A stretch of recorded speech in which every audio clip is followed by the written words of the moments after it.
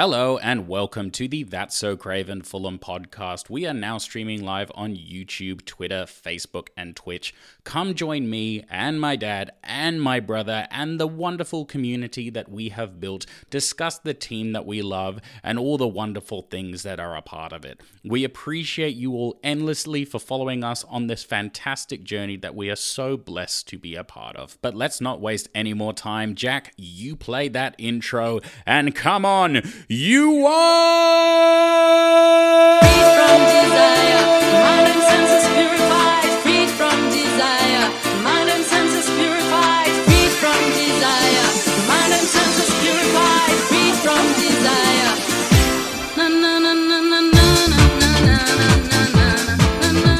Hello and welcome to the That's So Craven podcast, your Fulham podcast from Down Under, here today to discuss the 5-3 drubbing of Leicester, a bank holiday beach party as Fulham win yet again without Mitro.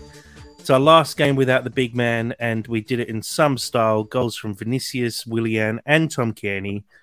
What a game. Sammy, thanks for joining us tonight to talk this one through. Hey, I'm here. It's late, but I'm excited. There's good things to talk about, very few bad things. It's a wonderful time to be alive and all that good stuff. Lovely. And Dad, how are we going? Yeah, good, thanks. Very entertaining game, and looking forward to talking about it. Well, we need to turn your mic down fractionally, but I'd just put that down to excitement. Doing that in the private chat, all right.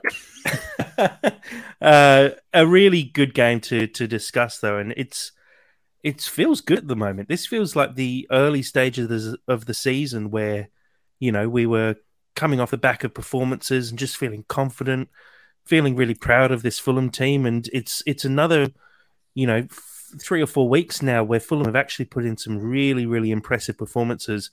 And look, there were some issues, I guess, that still are worth addressing with a performance like this, because conceding 3 goals to a team that's almost certainly going to go down is slightly worrying. But I also have to say Fulham did take their foot off the gas a little bit halfway through the game when things seemed fairly wrapped up. So let's crack on with it, though. Sammy, your just initial thoughts of this game and how it all panned out. It was really fun. It was really nice to see. I know we're going to discuss it more at a later point, but it was really nice to see Kenny in that Andreas Pereira role. I thought he actually suited that really well. If anything, I actually like him there to playing a little bit deeper. I thought all across the park, really impressive from the guys. I mean, you could tell in like the first 10 minutes, we were kind of playing a little bit hesitantly, but then from the second Willian scored that first goal, it just, I feel that Leicester kind of showed their trump card. And then from that point onwards, it was really off to the races. And I do feel bad because I do like Leicester, and I like the narrative of Leicester the past couple of years, but they let us give them a bollocking, didn't they? Yeah, well, their narrative looks like it's very different now, and it's on a very different trajectory from the one where they actually won the league. It definitely looks like a club in a bit of crisis at the moment. Obviously, sad. There's some financial issues there with King Power and how much money they lost during COVID, and then the number of players who are out of contract at the end of the season at Leicester and putting in performances like that. It really just looks like a bit of a downward spiral for the club, which is obviously very sad when any club has a downward spiral, except for Chelsea. But Dad, let's talk about, Sam mentioned Willian there. Let's talk about that first goal. Interestingly, our first goal from a direct free kick since Joe Bryan in the COVID playoff final. Terrible keeping, but a really good ball from Willian. That's exactly what you get coached to do. Put the ball towards the back post. If a player gets a head on it, it should be a goal. If no one gets a head on it, at least you put a shot on target. Yeah, surprising, remarkable. If that ball was in the corridor of uncertainty, and it may well be, I still don't understand why he moved so late. It just, it was actually miles away, relatively, from the line. And he just seems to, it looks like he's just not concentrating. And he picks it up so late and moves so late.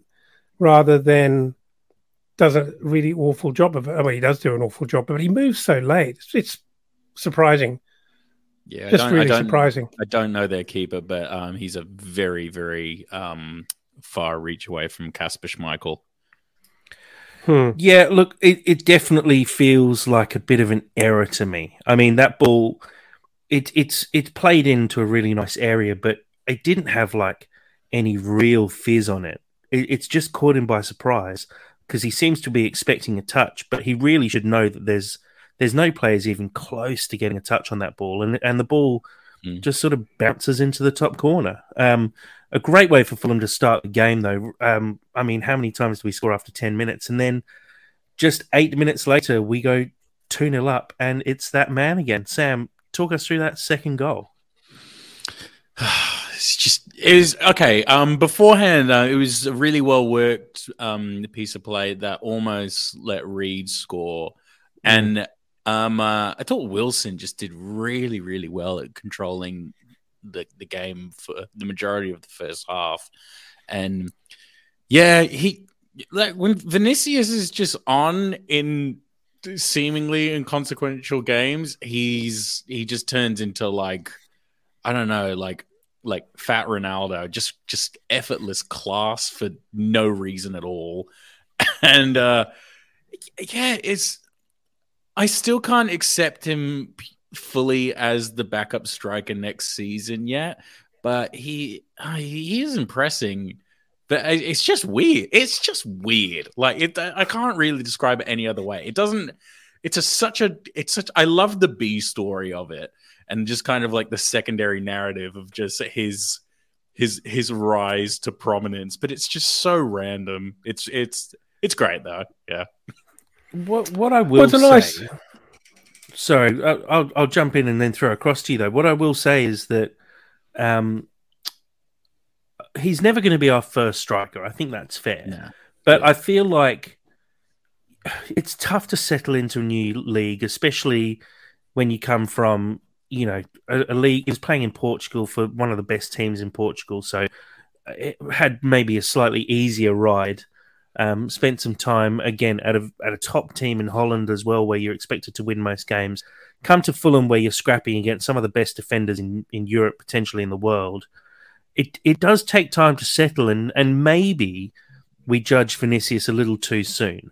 I think it's a different conversation to the ones we've had about Dan James, where he scored a couple of goals for us, but his skill level just doesn't quite seem to be there. What I'm starting to see from Vinicius is some beautiful touches, really good passing, some pretty confident finishing now as well.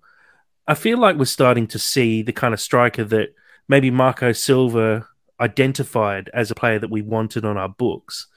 Dad, do you feel like Vinicius is maybe proving himself as an able backup? Well, I've seen a number of people commenting that, you know, Vinicius is bullying poor teams, but I don't think that's true. I think this is all about confidence, and he's definitely got some skills. I think and Chelsea, which you could argue, but you know, he had a good game against Liverpool. So I don't buy the fact that he's, you know, a flat track bully in the sort of cricketing parlance. You know, I think he's got some skills. I think early on, if he has one weakness, it's perhaps his strength or positioning for aerial balls being crossed into him. But now that we seem to be playing a lot more to his strengths, I really like what I've seen. Look, it's a really difficult question now for Fulham and Marco Silva to solve the riddle of whether he ticks the box as a backup striker, and I suspect it's going to turn on who else we can get our hands on for the money we have available, right? Because let's say worst case, we simply cannot either find or land a really good quality backup striker. I don't think Silver and the team are going to be depressed about the prospect of Vinny being a backup next year. I don't, because I think he's shown that he can play a part, and there's a few facets to his game, isn't there? I mean, he's definitely got the vision and skill for those silky little, almost Tom Kearney like balls, playing people in. He's got that. I do think we have massively misjudged him as like a player as well, because I'm not sure about you guys, but I always thought he was going to be this very like boisterous kind of like Mitro-esque, but we always kind of knew he was a bit better with his feet. But it almost kind of reminds me of like Lukaku, like, because like Lukaku is like known as like this really, really big player, like he's like 6'5". People just always assume that he's like this like bouldering, bustly kind of like dude, but he's actually got a real silky touch. And Vinicius is kind of similar. Like Vinicius, like actually when he's playing his game, he's all dare I say like graceful. Like there's a real like silky quality to the way he like sets up like some play, and like his goals that he's been scoring, they're just very picturesque and very nice. It's not like how he's just weird. It's weird. I see a lot of Brazilian flair starting to come out from him, which I love. I can't remember if it led to one of the goals yesterday. I feel like it did, or it might have just been one of the really good chances we had. But the ball gets played into him, and he basically back heels it out wide to Wilson. And it doesn't look like much at first, but when you watch it back on the replay, you go, geez, he's properly meant that, and he's played a perfect ball into the path of the player, and the defenders can't pick it up at all because it's a back heel. He's got his back to goal and somehow manages to pick out Wilson, and it creates an attack and opens things up. And we saw it with I'm loving that.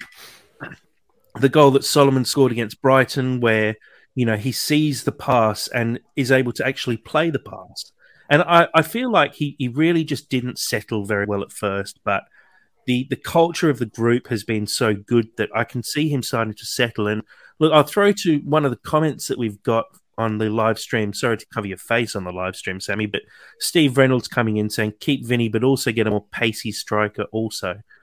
I 100% agree with that. I think Vinny proved himself to be an able backup.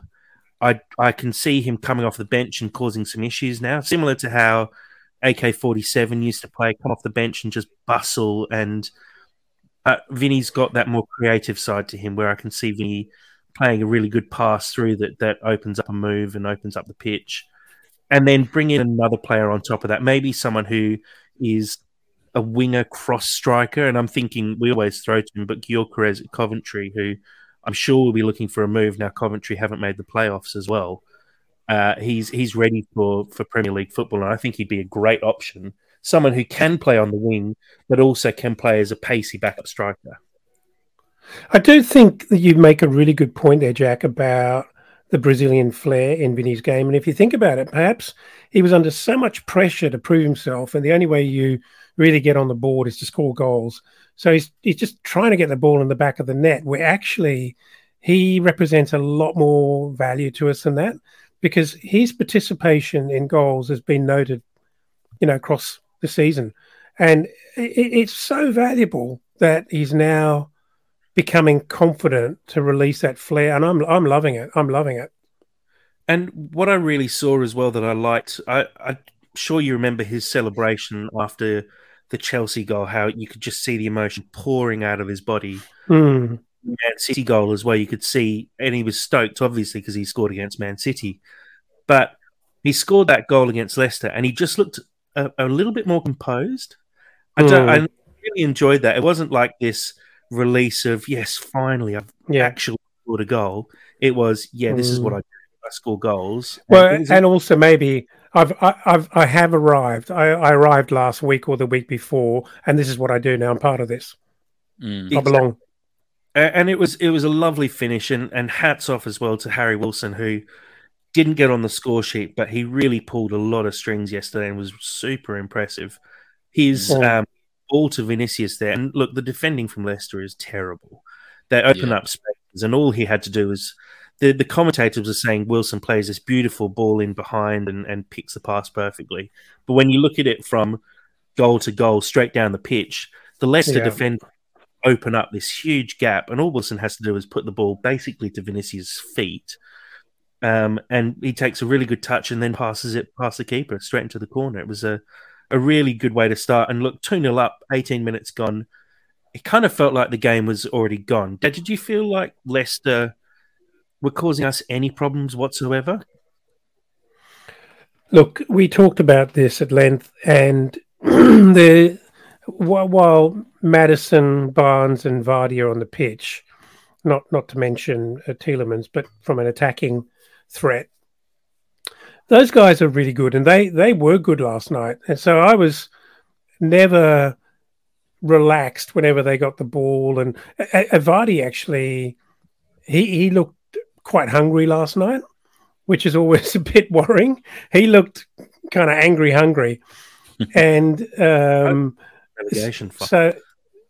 Sorry, yeah, absolutely. So, look, they were terrible in both defence and even in midfield as well. They were pretty average. They was just giving us so much space. But up front, once the ball was in their third, they didn't actually look too bad. Yeah, that's pretty Leicester though, from everything that I understand about them. Yeah, I mean, they're a very good attacking side. You rattled off a couple of names there, but you look at Vardy, he's getting on a bit now, but I'd say most teams inside the top half would probably take Jamie Vardy, even if he's backup striker. He'd be a superb pickup for any team. Maddison, I can't remember how much Leicester signed him for. I'm going to say 30, 40 million. Yeah. He was wanted by multiple big clubs, still is wanted by multiple big clubs, and probably out the door. Harvey Barnes, another player who's had a couple of superb seasons recently. They're a good side. They just, it didn't seem to be clicking for them. And no, there are 4 good players, Jack. They're not a good side. Yeah. Well, 4 good players should make a good side.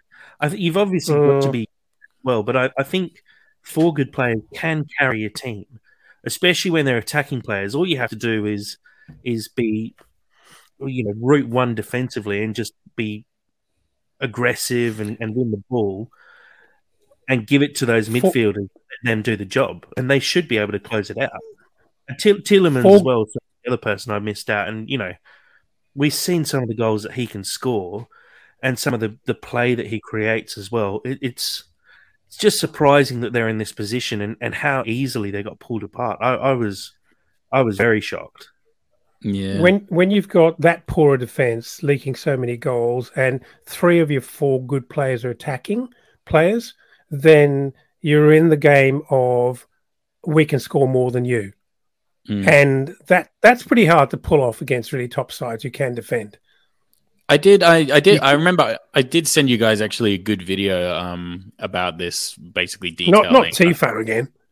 Yeah, I mean you brought that up. I didn't. The Tifo slut returns. The Tifo slut.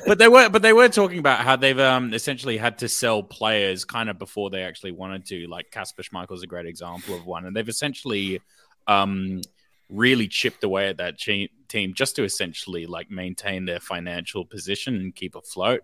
And I think that's had a real detrimental impact psychologically to that team as well. I mean, you've seen it with us, like literally just the way that we lost Mitrovic, how much that affected us. So I imagine it's probably like weighing on them pretty hard, and to bring in the new players that they have hasn't really worked. And yeah, I really feel sorry for them because it's completely not their fault. Like it's just it is their fault. No, they were just subject to the pandemic. No, it's quite a lot their fault though. They've come up with a system of selling players on and trying to make big profits on it, and it's just not sustainable. Look, they've got if your management model fails, it is your fault. Because you're not flexible enough. I mean, there's blokes like Iheanacho, Tete. I thought looked pretty impressive for them yesterday. Ndidi's, one of the best central defensive midfielders in the league. Harry Souttar, we know as an Australian, had a really good World Cup, is a good player. Ricardo He didn't Pereira play at that. right back hasn't played that much. Soyuncu's only played 7 games this year, but he was one of the players of the season a couple of years ago. It's a yeah, they're just in a bit of disarray. Their keeper Danny Ward wasn't playing. They brought Everson in for the last 9 games, and it's just not working for them. And things aren't working. But seriously, Jack, I think back to your point, and which I'm going to disagree with, is that 4 good players, not 4 great players, but 4 good players don't make a team, and that's what happens. You just can't pull it off. I think they've got 4 very good players, and they've got a good enough squad to stay up. They've been poorly managed this season. It's as simple as that. They stuck with Brendan Rodgers for far too long. Yeah. And we've seen what it's like when you sack a manager mid-season. We saw it when we tried to bring in Ranieri to turn things around. It doesn't work. God. We brought in Silva, and we know how good a manager Silva is. It can't actually change your fortunes, even after you dump a terrible manager. Like it's tough, and they're in trouble. But anyway, back to Fulham though. Tom Cairney gets himself a start, and how impressive was Tom yesterday? Sammy, he scores his goal on the swinger of a right foot, but what a finish. Oh, yeah, beautiful finish. Oh, did you want to go, Dad? No, I was just going to say that's a little harsh on Tom Cairney. He actually curled that. I think swinger's harsh, Jack. Hey, it's his swinger. I think we all know that. Even Tom Cairney admits he curled that into the side. 98% left-footed, and he's got a right foot there. That foot's for standing only. No, I thought he did great. I really actually liked him in a more freeing position, like that central attacking like midfield role that like Andreas has been in all season. It just really bodes well for just confident players who can essentially just make some magic and give them the freedom. I often find when Kenny's like filling in for either Reed or Polina, he is kind of trying to create a little bit more. He's trying to maybe set up some more stuff. But it was just really nice to actually see him in a position where he can just kind of go. And I feel that like he's taken like a long time to kind of reestablish himself as a player. Even in like the championship last year, I still don't even think he was like fully cemented in like the squad because he was still ducking in and out. But yeah, for the rest of the season, I really like the idea of Cairney being in this role, and I've been quite critical of Cairney over the last couple of seasons. So yeah, no, I was really positive, really beautiful goals, and again, I feel like a lot of like the way in which he struck those goals as well just really spoke to just his confidence and intuition as like a player as well. Like it was just really nicely taken. Like I remember last week we were speaking about I think Vinicius missed a pretty key opportunity just because he didn't have that extra just mental bit confidence. Of like, oh yeah, well no, not even that. It's just he just didn't necessarily have like intuition, and he just maybe touched it one too many times, whereas Kenny's just there. He just knows it. And it's just nice to see him just fully let loose. It was great. What I was going to say, and I was going to throw it to Dad, I thought Dad might jump in there actually just to get on the Tom Cairney bandwagon, but I do completely agree with your point you make there, Sam. It was good to see Cairney further up the pitch. I think we're used to seeing Cairney come on for Reed or even Polina and sit basically between the two centre-backs and try and dictate play from there. I really enjoyed seeing him further up, closer to the edge of the box. Loved hearing the crowd screaming shoot every time he got the ball, especially when he was on his hat-trick as well. But it was just good to see him have that little bit of extra creative freedom. And he just pulled the strings. And, you know, we could say it from about Wilson, we could say about Cairney, we could say about Willian yesterday. They all pulled the strings and just looked really comfortable as a starting lineup. And it's starting to see here, or starting to show here that we actually maybe have a little bit more depth than we realized. And maybe the whole situation with some of these injuries, some of these suspensions has actually opened our eyes a little bit more to what we have around us and what we actually have on offer. And maybe we're learning more about our squad than we ever thought we would because of what's happened this season. And it might actually change the way we go into this transfer window, looking at players and not going, okay, we need to sign 3 or 4 good midfielders because we basically need, people to challenge for first team spots and backup players. Maybe now we're going into this transfer period and going, we just need 1 or 2 really quality players to help this side go to the next level. And you look at how much of a difference Polina makes when you bring someone like him into the squad. Imagine if you bring in 1 or 2 other players, and then behind them you have guys like Kearney, possibly Pereira sits behind them, Neeskins, Wilson. If you bring in just a bit of quality, I think I'm really excited by what I've been seeing in the last couple of weeks, because we're showing that as a squad we can do it against other Premier League teams. Two things about Kearney I think are worth mentioning. Number one, it says an awful lot about his maturity and his inner confidence, that he's transitioned from being that bench specialist or off the bench specialist to suddenly stepping up and doing really, really well in a starting role and in an attacking role as well. And I think the other thing that I'd say about Kearney is that he is devastating against poor sides, because I think he just carves them open completely. Not that he isn't effective against really top sides, but I think against poor sides he's just too creative, and he's got those balls that just absolutely opens them up, and he really shows them up. And I think it's actually very, very good to watch and very entertaining to watch when you've got Kearney on form in an attacking role to feed those sort of balls through, and also to get on the score sheet. So he's great to watch. It's classic Tom Kearney, isn't it?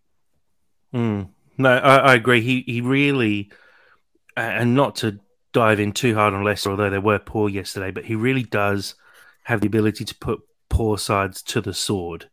And his close control is really good. His vision's really good. His passing is really good. His finishing yesterday was superb as well. Let's talk about his second goal, which came just after half-time, which was just a lovely team move. Dad, talk us through the goal.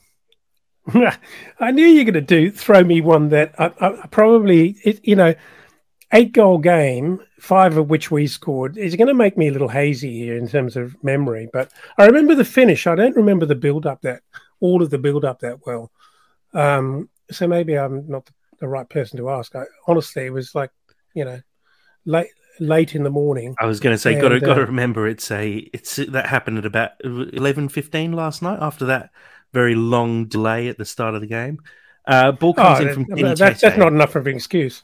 Oh, that's right. Yeah, okay. Oh, so the counter-attack. Yeah. Yes. That's the big storm by Kenny Tete, and who does brilliantly.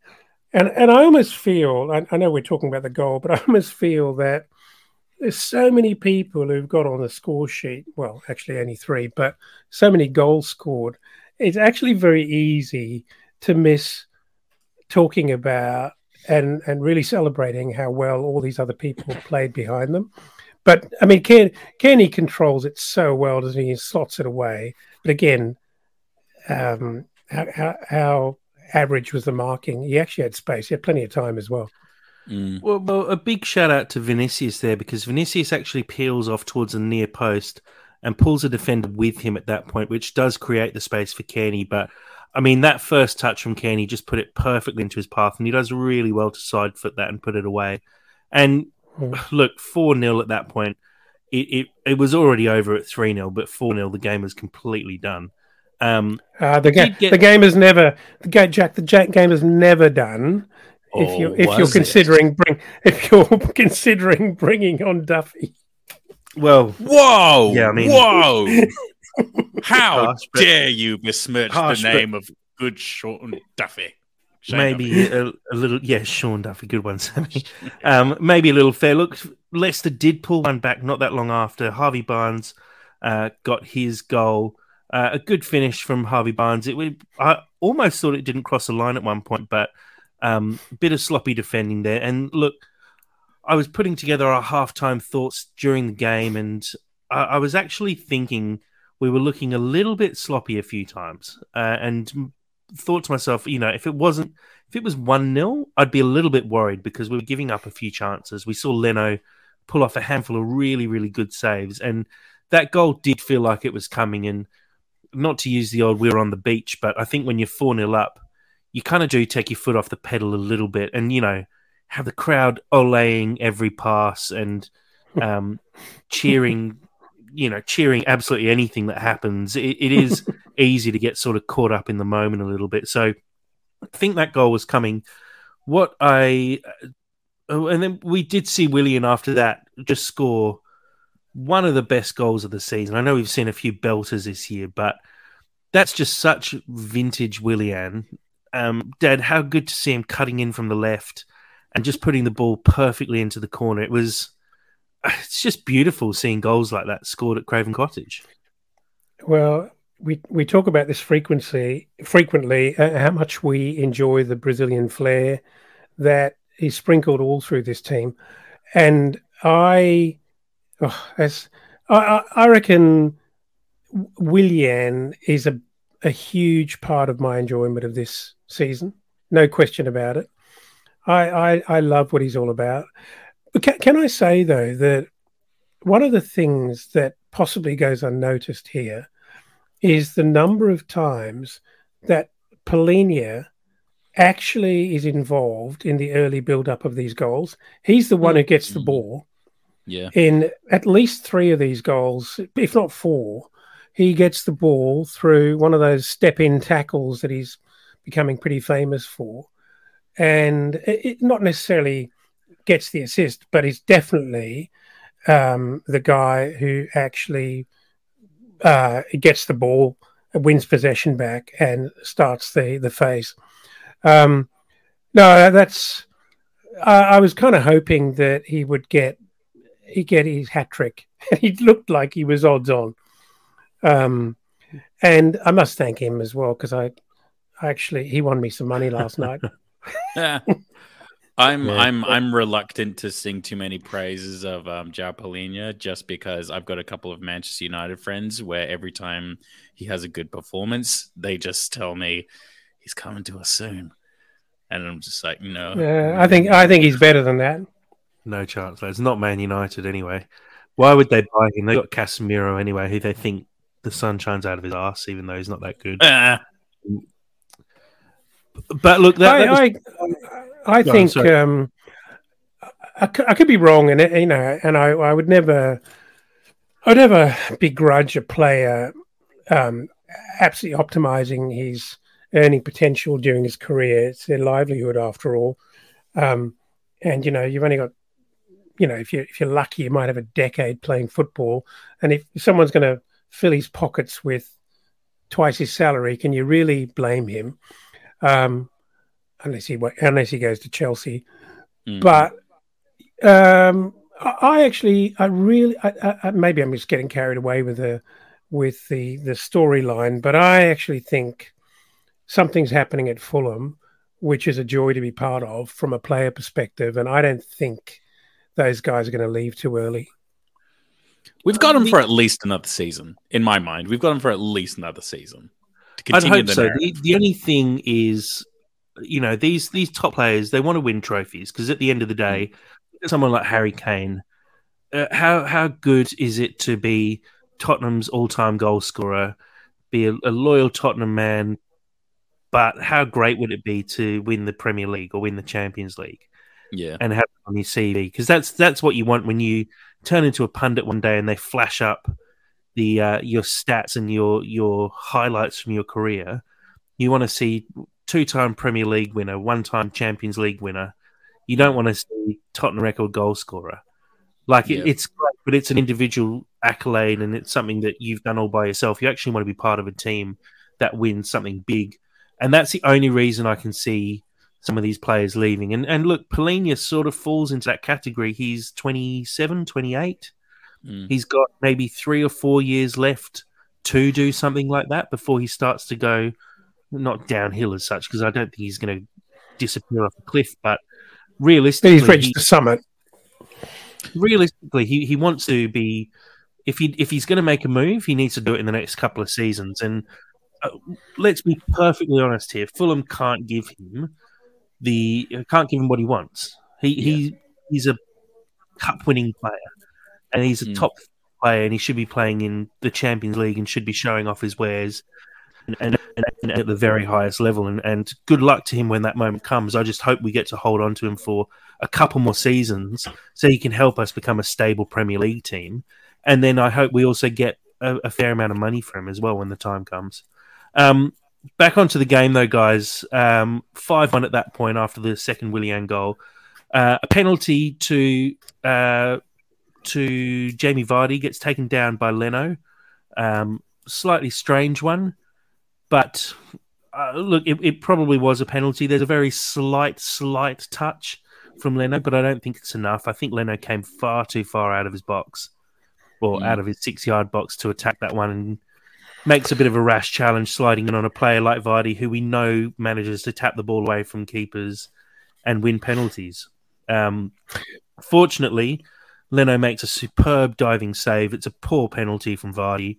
Just sort of echoed the afternoon that Leicester had been having. Dad, you wanted to make a comment there? Yeah, I saw some commentary that tried to justify why Leno came. And, the suggestion is that the ball is over the head of Diop. It actually wasn't that at all. The ball is actually passed down the line, and Diop is going with Vardy. And Vardy hasn't torn away from him, but somehow Leno decides to come. I would have halved backed Diop to sort of stand him up at that point and at least make it difficult for him. And I think Leno slightly misread the situation and thought there was more danger than there actually was. I mentioned it to you earlier. I think Leno did a lot of sweeping yesterday. We saw him out of his box quite a lot. We saw him come to the edge of his box as well to collect the ball quite a few times, and he was very much on the front foot, and I think he just judged this one slightly wrong. It's so wide. Like, he makes contact with Vardy just on the edge of the box. So it's literally at the byline, where the byline and the box meet. Like, you don't need to be out there as a keeper. If Vardy gets that ball, he maybe wins a corner, but realistically, Diop, you'd hope, should be standing him up there. And I think he fell for it a little bit and got pulled into it. And it's just a poor decision, which, look, it's fine. It happens. Keepers make poor decisions. Fortunately, we didn't get punished for it. But like I said, a poor penalty. But not long after, Leicester win another penalty. This time, Polina is the culprit. He does hang his leg out. It's not a huge amount of contact, but there's definitely contact there. So, again, another fairly clear penalty for me. I think the referee, just on a side note, actually did a really good job yesterday. Maddison puts it away fairly comfortably. And then to finish the game off, Shane Duffy, who's come on as a substitute, bit of miscommunication with Leno there. Tries to cushion the ball back to Leno, who's running out to also claim the ball. It was pretty ugly, let's be honest. But when you're 5-2 up and you concede to go 5-3, and you know how Leicester have been playing for the whole game, it didn't really feel like nervous moments going into the final few minutes there, even though there were 6 minutes of injury time. Look, a couple of things about Leno on reflection. Yeah, maybe that was a miscalculation, but you know what? I'm pretty comfortable. I'm happy that Leno is playing so confidently and possibly overconfidently in that particular case against Vardy. The second thing is that cushioned header. It's not that well hit by Duffy, and Leno actually he slips over in trying to. He sees the danger, and he sees. I can't remember who it was, whether it's Vardy or not, who's about to sort of pounce on the ball. And he actually slips over. If he doesn't slip over, he probably actually catches the ball and safely grabs it. So I think he then makes a save. and the ball spills free, and then Vardy puts it away. Yeah, he gets sort of fingertips to it. There's a bit of slipping around, and like I said, it was pretty messy at the end there. But look, I think you can put a lot of it down to the fact that Duffy just hasn't been in and around the first team. We saw a few times with the defensive line, and Duffy, you could see it was a dead straight line along the back four, and then Shane Duffy about 4 meters further back, closer towards our own goal, and just playing players on side. It's realistically, we're not going to see Shane Duffy probably ever again in a Fulham shirt, apart from sitting on the bench. So I don't think there's too many issues about where Shane Duffy sits within the squad. I think we're going to be looking for a better replacement come next season. But I think, the fans really enjoyed Shane Duffy getting on the pitch. And I think that was probably the most important thing for the day, because it was a bit of a party atmosphere. To close out the segment, can we just draw to light Steve Reynolds' comment asking, is Duffy Elton's new Dan James? And I just like the fact that it has become a full thing now that the audience is aware of your selected hatred of certain players, and I could not be happier for this. What do you mean could not be happier? You're the guy who loves to highlight it to create unnecessary and melodramatic drama. Because you are transparent, my friend. No. Sam like a newborn baby fish. Sam won't make a comment. Sam won't make a comment unless Tifo tell him to anyway. So exactly, we can move on from there. You wish you were paid. I think it's interesting also to note that, which may not be entirely obvious from the commentary for those watching either online or on the TV, that the whole Hammy End apparently were singing for Duffy way before he came on, and then even after that little faux pas. And no, he is not my new Dan James. Dan James is his position is secure. Just to be clear, and I thought I didn't mind Duffy's little cameo at all, but what's actually quite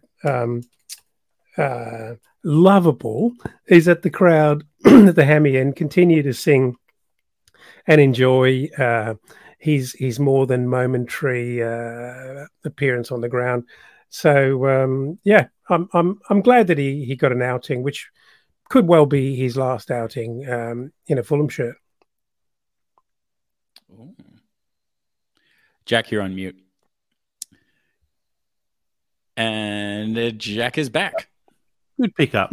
What I would say, just to close, is it was slightly disappointing not to see Luke Harris and Dibley Diaz get on the pitch, because it was great to see them included in the first team squad for the game.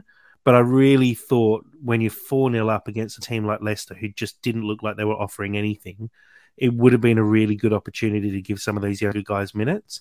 And I know that we are looking to close out our record points tally and all that, but it just felt like there's no better opportunity to get a few youngsters on the pitch than being 4-0 up against a team who were basically in the bottom three and pretty much dead and buried. And it felt like that was the time to do it. And I'm a bit disappointed that we didn't see them.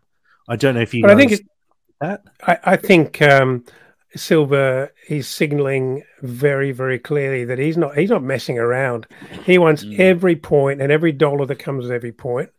And, if there's an opportunity, a clear air opportunity to bring young guys on, great. But I don't think he's going to do it come what may, just to give him a run out. And I think the moment Leicester started scoring goals, I think Silva just thought, hang on a second, I'm never going to be the laughing stock here of getting beaten 6-5 at Craven Cottage. Sure. I do understand that. It felt like that was the time to do it, and it's a shame that we didn't see that. A quick look at the table. I won't go through the stats from the game because Fulham were fairly dominant throughout. We won. We won comfortably. Looking at the table, Fulham still sitting in 10th place on 48 points now. Brentford have played the same number of games as us. They're 2 points ahead of us. I did have a very brief look at Brentford's fixtures remaining this season because I think Fulham potentially have a slightly easier run. Looking at Brentford's remaining games, they have West Ham, Spurs and Man City to play. Now, we know Brentford can pull results out of their arse sometimes, especially against the bigger clubs. But when you're playing the team who are currently sitting first and will need to win on that final day, I would have thought, to close out the Premier League, and a Tottenham side who are definitely pushing for European football, I just think it might be a step too far for Brentford. And it's possible Brentford only pick up, you'd expect them to take all 3 points against West Ham. But West Ham have been in fairly good form recently and picking up points as well. So similarly as well, Aston Villa, who are sitting ahead of us, they don't have the easiest run. They've got to play Spurs, Liverpool and Brighton as well before the end of the season here. So with Villa on 54 points, Brentford on 50 points and Fulham on 48, it's quite possible Fulham pick up 3 points against Southampton, 3 points against Palace, and 1 point on the last day of the season could actually see us take 8th place. I don't think that's out of the question now. I'm not expecting us to beat Man United on the last day, but and on top of that as well, I expect Brighton will pick up at least 1 point before the end of the season. So I think that's probably a step too far. But that record points tally is definitely within reach with the remaining fixtures we have. It'd be interesting to see how Aston Villa and Brentford go in their remaining fixtures as well.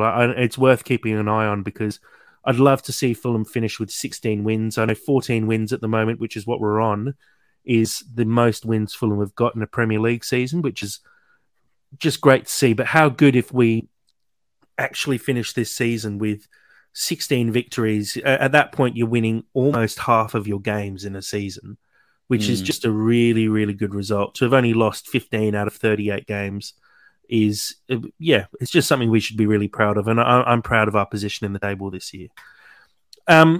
Let's kick on and just have a look at some news now.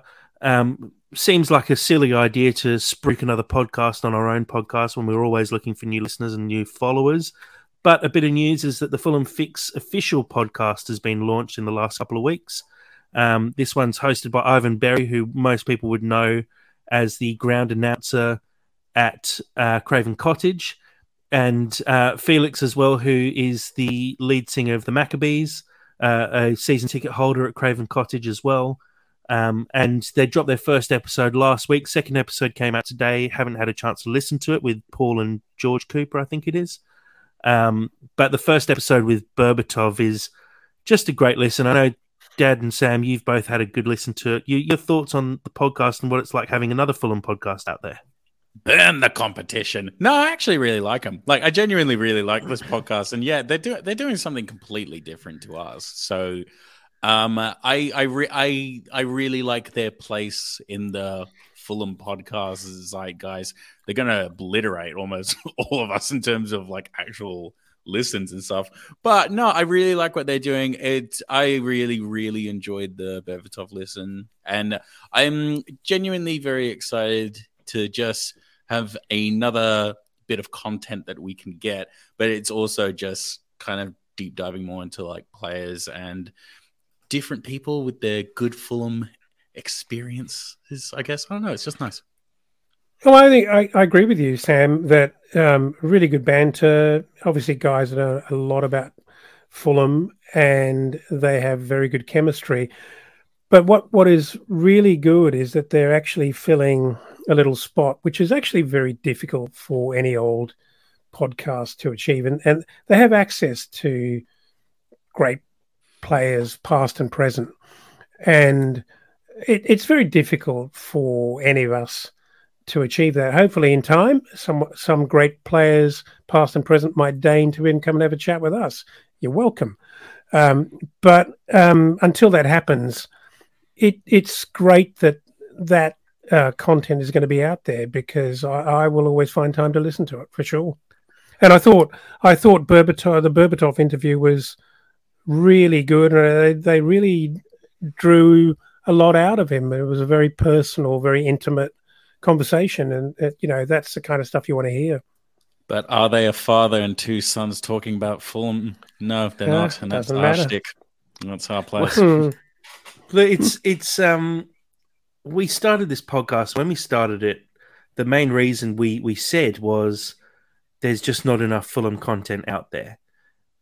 We love Fulhamish, love Cottage Talk, love all the other places you can get content, but especially living overseas, it's tough to stay in touch with the team and stay in touch with the news around the team and listen to really good content and consume really good content as well. So I'm always going to be happy when something new pops up, even though it's competition for us. Let's be realistic.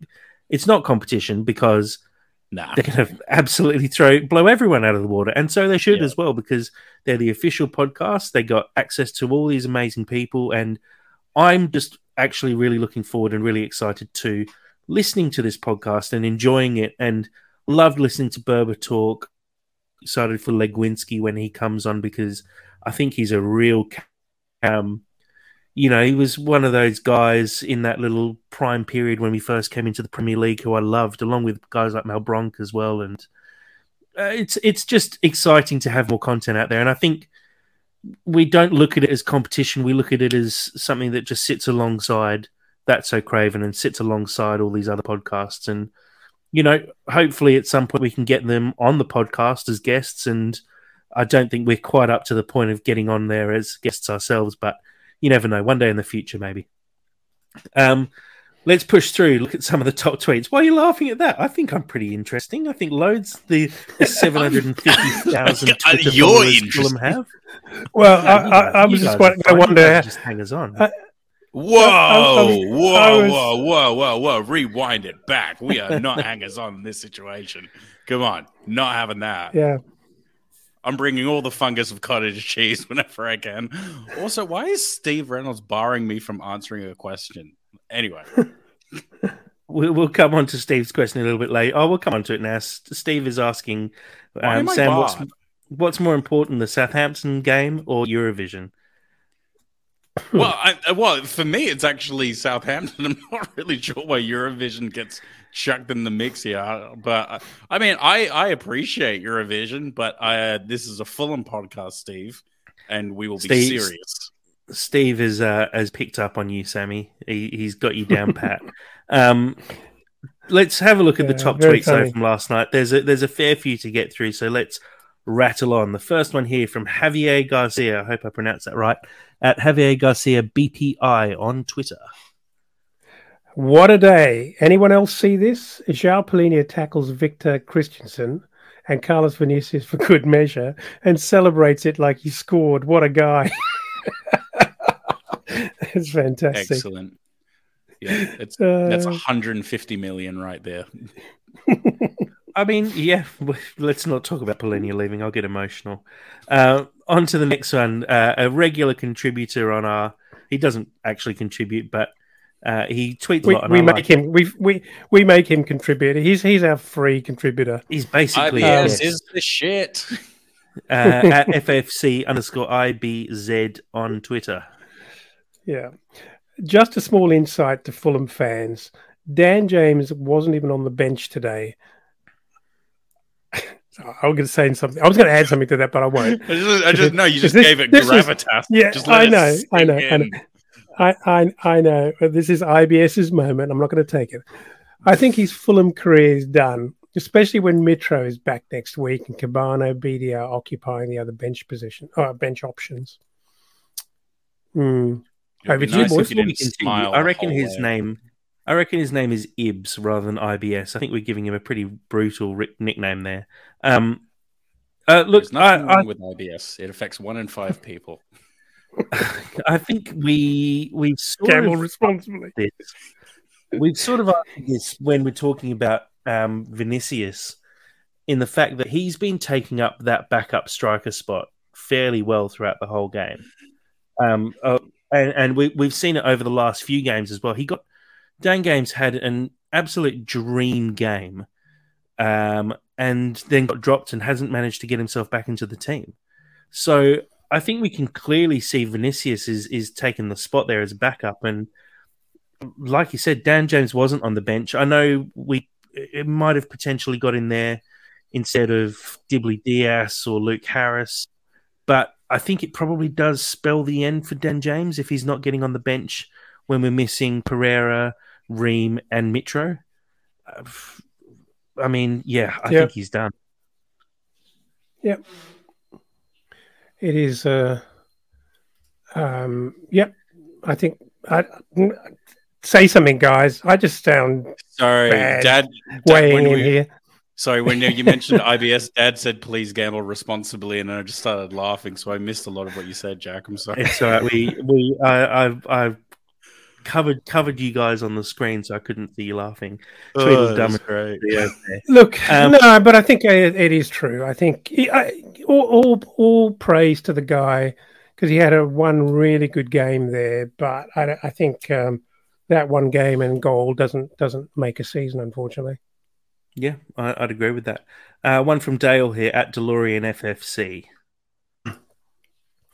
I think pretty much all Fulham fans would have taken 9 points from 8 games without Mitro. Yeah, absolutely. Good pickup and nice little reflection there. Absolutely. I haven't looked at it, but I think without Mitro for those games he was injured earlier in the season, we barely picked up any points. And it was always going to be such a massive challenge when you lose one of your best players or your key striker, at least, the person who scores goals which win games, how we were going to actually come away from that run of 8 games and get anything out of them. Because I remember before those 8 games, we were looking at them and going, we could pick up 15, possibly even 20 points. Maybe 20 is a bit of a stretch, but we were looking at those games and going, the only games I think we might lose are Liverpool and Man City, and we'd win everything else. To then be placed in a position where you don't have the man who's going to lead you there. There's obviously a bit of a hangover from everything that happened, and I agree. I think 9 points from those games without your key striker, and then also with a couple of extra injuries there, it's actually a pretty good result in the end. And I think everyone would take 9 points if you offered it up to them at the very start there. No, totally. I also think, though, that the difference between Mitro early in the season drifting out and being unavailable and for a whole bunch of games being off the boil and not fully fit is very different from basically having your back to the wall, some injustice, and after an initial wobble, when we were definitely rattled by it all. I think the team's got its teeth, the bit between its teeth, and have fought back and have kind of really proven that they're up for this. Not least because Marco Silva just reminded everyone in the audience as well as the dressing room that we're not on the beach, and I think he's absolutely thumping that home. So it's not that surprising that we've started to fight back pretty aggressively, I think. Yeah, definitely. One here from Tom Kearney, fully backing my statement about his swinger earlier on. This actually is from Tom Kearney. He says, "Who says I didn't have a right foot?" with a couple of smiling and laughing emojis. Some performance from the boys, absolutely. And I think we can all appreciate how much these guys actually are starting to enjoy playing together, and it really seems like there's a good team culture at the moment. And I guarantee he would have copped a lot for that swinger with the right foot there. The players would have really enjoyed seeing him score, because I'm sure they will give him shit about being a left-footed only player, because everyone does. But yeah, it's great to see him score with his right foot. And it was a really well taken goal. I know I called it a swinger earlier, but he did do really well to actually put that one away. One here from Fulham Fan News at Fulham Transfer on Twitter. And a couple of pictures of Vinicius, the redemption arc we all needed. Yeah, absolutely. And look, we've covered this pretty well. I think the lovely thing is I'm beginning to believe that, as I said before, he feels like he belongs. And that's starting to bring out that little bit of flavor, Brazilian flavor, which is really great. Yeah, he's definitely taken on the role with two hands, and it's been tough for him. We've bagged him out a fair few times on this podcast. I'm not afraid to say that and admit it, but he's really bounced back and continued to plug away, and he's proved himself in the last few weeks, and good on him. I'm looking forward to having him around the club a little bit longer because he obviously really loves it. He's been looking for a home for a while. He's had a fair few loan deals in the last few years, and hopefully he's found a home that we can see him flourish in a little bit in the future. One here from Jack Collins, a Fulhamish man here. Jack J. Collins on Twitter. This has been the least serious game of Premier League football I've ever seen in my life. Yeah, can't argue with that. Cannot argue. But you know, I mean, it's. I think it's also one of those things that you get 4 goals ahead, and at this stage in the season, it's pretty difficult to keep a straight face when you're having that much fun. And I know Marco Silva would be furious that we weren't more surgical and, you know, really brutal. And at that point, gone on to score 7 because the opportunity was there. But, you know, it's that time of the season, isn't it? When not so much nothing to play for, but you're all over them and everyone's scoring goals for fun. And it's almost inevitable. If you make a number of changes, you're probably making yourself a bit vulnerable, particularly if you're making a change at the back. Sorry, Duffy. What? No, I think I said it to you. It felt like the result almost didn't matter. Like it was it just felt like a bit of a kick around. The guys are having fun. Everyone was cheering. A few times the ball sort of dropped and no one even went towards the ball. I don't know. It just felt.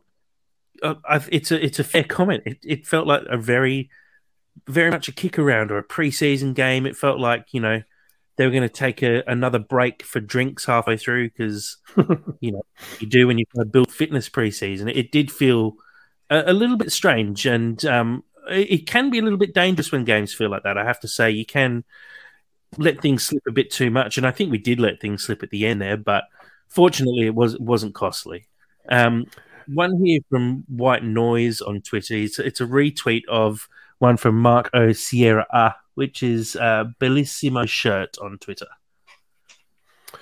The quote, Fulham are on the beach quote comments after the West Ham defeat obviously really riled Marco and the players. Fair play to them for their response since then. Absolutely. Yeah, and look, the tweet below is just showing, obviously it's not including the Man City and Liverpool games, which were just the single goal defeats.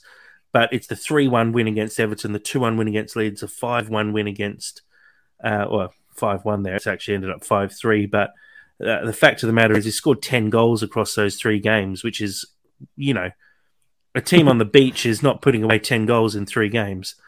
Unless it's beach football. Correct, actually. Good point. Another one here from our friend at Cottage Analytica, at Cottage Analytic on Twitter. Yeah, and this is with a reference to Mickey Adams winning the Forever Fulham Award yesterday, or being awarded the Forever Fulham Award. It's hard to overstate how important Mickey Adams is to football. Oh, sorry, to Fulham. Appointed at a low point in our club history, he began the Renaissance, and he did it with nothing, no money, no big signings, just a lot of hard work. Everything that followed was made possible by this man.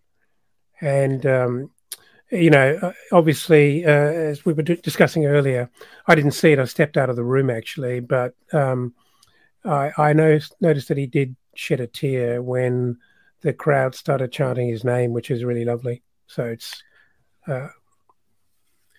Yeah, and look, he took over the club when we were obviously in the old Division 3 at a time when we were right near the bottom of Division 3 as well, and things weren't looking great for Fulham. And this was pre-Al Fayed, pre-Tony Khan money and Shahid Khan money, rather. But it was back in a time when you just had to do it with hard work, and he really turned Fulham around. And, you know, as this tweet sort of says, without Mickey Adams, there's no Al Fayed coming in not long after, then Kevin Keegan and Jean Tigana, everything that led to it after that. There's no European finals. There's no Premier League for 13 years unbroken. It's and there's no this season, and the great times that we're seeing. There's no Riverside stand. There's no redevelopment of the ground. It's possibly a move from Craven Cottage to a ground share with QPR. It's things that you don't really think about it, but it really is a butterfly effect, and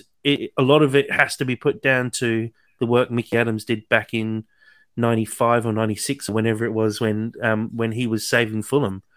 And so it's good to see him get the appreciation from the club, but also the appreciation from the fans, which is what brought on the tears singing Mickey Adams' Black and White Army. And it's great seeing how much the guys and girls who get awarded this Fulham Forever award, how much they appreciate it, and how it's an opportunity for the fans to really let them know how much they mean to the club as well. And I'm glad it's something that Fulham do fairly regularly, and I look forward to seeing it go on long into the future, because there's a huge list of very important names in Fulham's history that need to be recognised. A final one here as well. It's ridiculous. And I believe this is actually Javier Garcia's image that he took that Fulham then used from our initial tweet, our first tweet rather. This one's from the Fulham official account. Yeah, and apologies to those listening to the podcast. It's quite a visual, this one. You have to kind of see the silliness. I'm sure of anyone who's jumped on Twitter has seen this one before. Yeah. It's Mitro being Mitro. Is this man bothering you? And he's just reaching over behind Pereira's head and jangling the earring hanging from his ear. This Mitro, is you peak. child. This is Fiddling peak with his 9. earring. This is like peak 9-year-old. You're already in detention, and you're just like annoying your friend just because you're a little bit bored. And it's like, what are you doing? You're already in trouble. I think it speaks to the game that was going on in front of them. It's like it's a bit of a laugh. It's a bit of a piss take. People do what they want. You know, we're having fun. And Pereira's looking pretty serious there. And Mitro's going, you know what? I'm just going to jangle his earring. Why not? Yeah, because Andreas Pereira like broke his leg, and Mitrovic has been a naughty boy. Yeah. I like it. I think it shows a really good spirit around the group. And good luck to Pereira. Imagine turning around and telling Mitro to stop doing that. That's a scary proposition. Look, let's wrap up the tweets there and jump into everyone's favourite time of the night. Cottage cheese. What do you got, it's Sammy? cottage cheese. Is that a yeast infection? No, it's your daily source of protein. It's cottage cheese. There is actually a quick question that Steve Reynolds wants to drop. We can add that into cottage cheese. So, one striker you would want at Fulham at a reasonable price is the first question of cottage cheese, apparently given to us by Steve. Thank you, Steve. Cottage cheese just showing its true colours all over again. Yeah, taking ideas from other people. Look, it's a fairly tough question because the transfer market is so unpredictable in terms of pricing. You see some players get snapped up. Kenny Tete gets snapped up for bloody £2 million or whatever he cost us. Leno costs £3 million, and then Anthony Gordon goes to Newcastle for £60 million. Like I genuinely don't know the true value of players. When someone like Dan James is worth 25, 30 million, how can you say anyone's a reasonable price?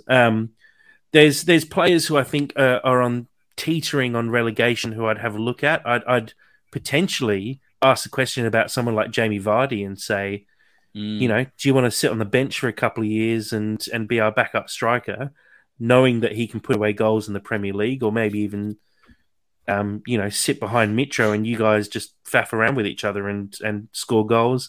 Notto at Leeds. I think if Leeds go down, there's some great players to pick up there, and he'd be one that I'd be looking at for the future, especially because he's very young still. But again, I have no idea how much these guys would actually cost in today's money, because I could quite easily see Vardy transferring across to a team for $2 million, and I could also see him going for $25 million. So I just don't know. But isn't it simply a matter of who wants them? Because if the top 4 or 5 clubs who have the money want them, then the price is different. Yeah, that's you go, Dad. No, I think it's simple as that. I have nothing more to say, really. I mean, if I don't know, Villa wants them, or Fulham, or I don't know, Wolves wants a player, it's an entirely different price to if City Not or really. Not Well, really. I think it is. I know. I there's do not get where that many- Dad's. I do get where No, Dad's there's- coming from. There's not that many bidding wars around where multiple teams want a player and they're one-upping each other and paying more and more and more for a player. It's actually more that a club just sets a value, and I don't understand how they set that value often. I think with a club like Leicester, they're going to have to set a much lower value because they're almost forced into making a lot of these sales, and that happens when teams get relegated quite a lot. But there just seems to be no rhyme and reason to setting prices because I can't remember what Man City paid for Alvarez. I think it was something fairly low though, off the top of my Yeah. head. And you're saying because it's Man City, the price goes up, but that's just not the case. Like I'm trying to work out exactly how much they paid for him. Doing a quick Google here, but I think they paid about 12 million for him, and Yeah. we paid double that for Polina, and they've Yeah. picked up a World Cup winner. Yeah. Like it's no rhyme and reason, and it's kind of a bit of luck. There's a bit of skill there in identifying the right players in the first place, but then it's just picking up on the team and giving good offerings in terms of installments and things like that, and picking up good players. But Yeah, the for other me, I was- dimension is surely that if Alvarez has an opportunity to go to Man City, he takes it and is not interested in anyone else. And if Man City, if someone else then expresses an interest, could Man City pay more for him? Sure, they could. If they really want him, they'll end up with him. And so I think if a big club is dead keen on a player, they get them and they pay whatever they need to pay for them, and no one else gets a look in, which is just the market, isn't it? So I'm not Yeah, I whinging mean, we about it. saw I'm it just saying with- that's how it is. That's how it works. Enzo Fernandez going for 100 million or whatever that stupid price. Mudryk going for 60 or 70 million. Like Excellent value. clubs will Excellent pay. value. Clubs will pay over the odds for players as well. We see that a lot because they just identify them as a target. The other club doesn't actually want to sell them, and so that's when prices get hugely inflated. I think when teams get relegated as well, it's not a fire sale. We're not going to pick up these guys. Ward-Prowse isn't going to leave Southampton for 5 million because they've been relegated. He's going to go for 25 million because Southampton need the money, and they could just say, actually, we're going to hold on to him as long as he wants to stay. They'll hold him, and he'll be a Southampton player for even longer. They're not just going to let players go because they got relegated. That's not the way it works. No, I know, but if in the case of Ward-Prowse, who's obviously got tasty skills, if they put him up for a reasonable value, there'll be lots of interest, and he will go. So you're right. If they decide to sell him and they put a reasonable figure on it, the market will out and will determine the interest for a player. So I think his is a different one as well because he was realistically going to be leaving the club anyway at the end of the season. The more interesting ones are players like Jamie Vardy, who probably has another 2-3 years left on his contract. And if Leicester go down, he might be looking for another move. And other players like that who, Ward-Prowse from about September, October was gone. Everyone knew that this was going to be his last season because he was going to get picked up eventually. It's hard to say. I don't know who decent options would be, to be honest. I think there's a lot out there, but it's all about seeing what's available on the market because I don't think Fulham will overpay for anyone because that's not the way we run. So it's about finding out what kind of value is in the market and then taking advantage of that. We do love a bargain, don't we? We love a bargain. It's not just a bargain. We love a good deal. We love winning. Tony Khan Same loves thing. winning. He loves getting one over, but it turns into gold when you get it right. That's a bargain. It's called a bargain. And so ends the longest round of cottage cheese we've ever done. So, in light of a tasty... just quietly. I'm not having that for 1 second. The Friends one was an immaculate round. In light of a tasty performance, let's compare some iconic items to some iconic players. So, The KFC Zinger Burger, Tom Kenny or Willian? We've really stepped down. No, don't say we, you. We're all part Zinger of this. burger, Willian, bit of spice. That's all. Yeah. I got. Sorry, I got nothing better than that. You okay? All right, okay. Whopper Burger, Burt Leno or Mitrovic? Oh, Metro's the Whopper. Really? I think Mi- Burt Leno's a Whopper. No. Burt Leno's Oh. massive. No, Whopper is just all beef and brawn, and you know, well, I'm not going to. I you shouldn't met- say not a lot of class, but No, it's just Whopper is king. three pieces of meat, and that's Three Metro. pieces of meat on your Whopper. Jesus. The It's a Whopper is cholesterol bomb. the Whopper is the king, and Mitro is our king. Okay. There All you right. go. I'll accept that. Bacon and Egg McMuffin, Harrison Reed or Tim Ream?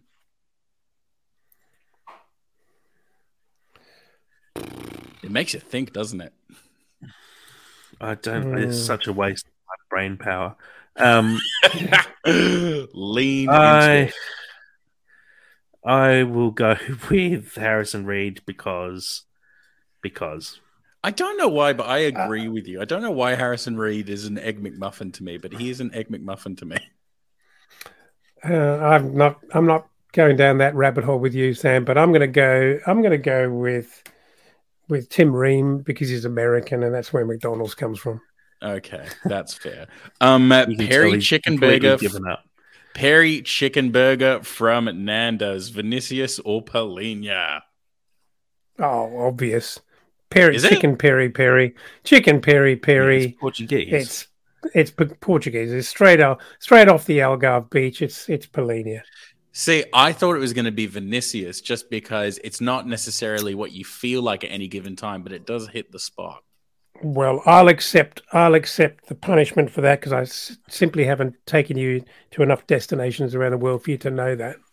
That's quite all right. And finally, a Red Rooster chicken roll, Robinson or Solomon?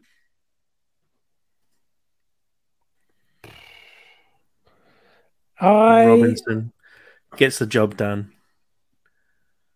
Yeah, I can see that. Ooh, well, I was thinking down the line of who adds a lot of mayo to their performances. Oh yeah, Who adds a lot of mayo to their Um, performances? All right. You're not Rooster familiar with the rolls. expression?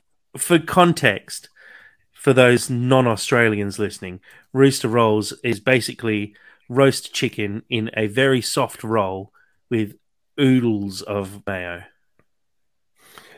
But maybe you need to also add the context of what does adding a lot of mayo mean, Jack? Well, I think most people would know that sounds Okay. useless. So you're All right. going Solomon?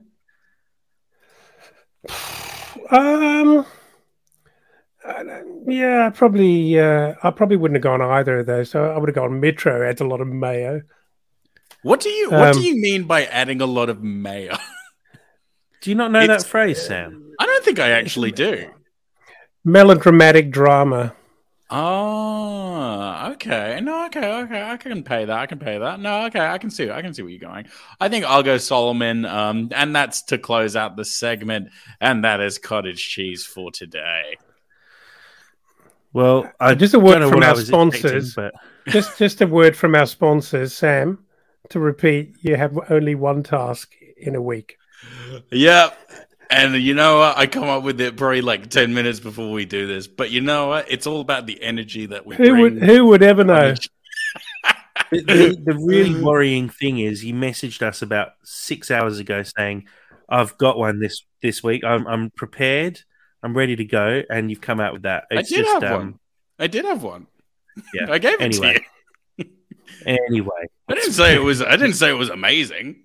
I didn't write the Lord of the Rings trilogy. What just happened. Uh, Guys, another good day to be a Fulham fan, coming off the back of some really good performances and looking ahead to not the toughest fixture list coming up, and looking at a few games that we should be winning from here, especially with the way we're performing. Next game, we have Mitro back. The man is back. We've gone 8 games without him. It felt like a lifetime.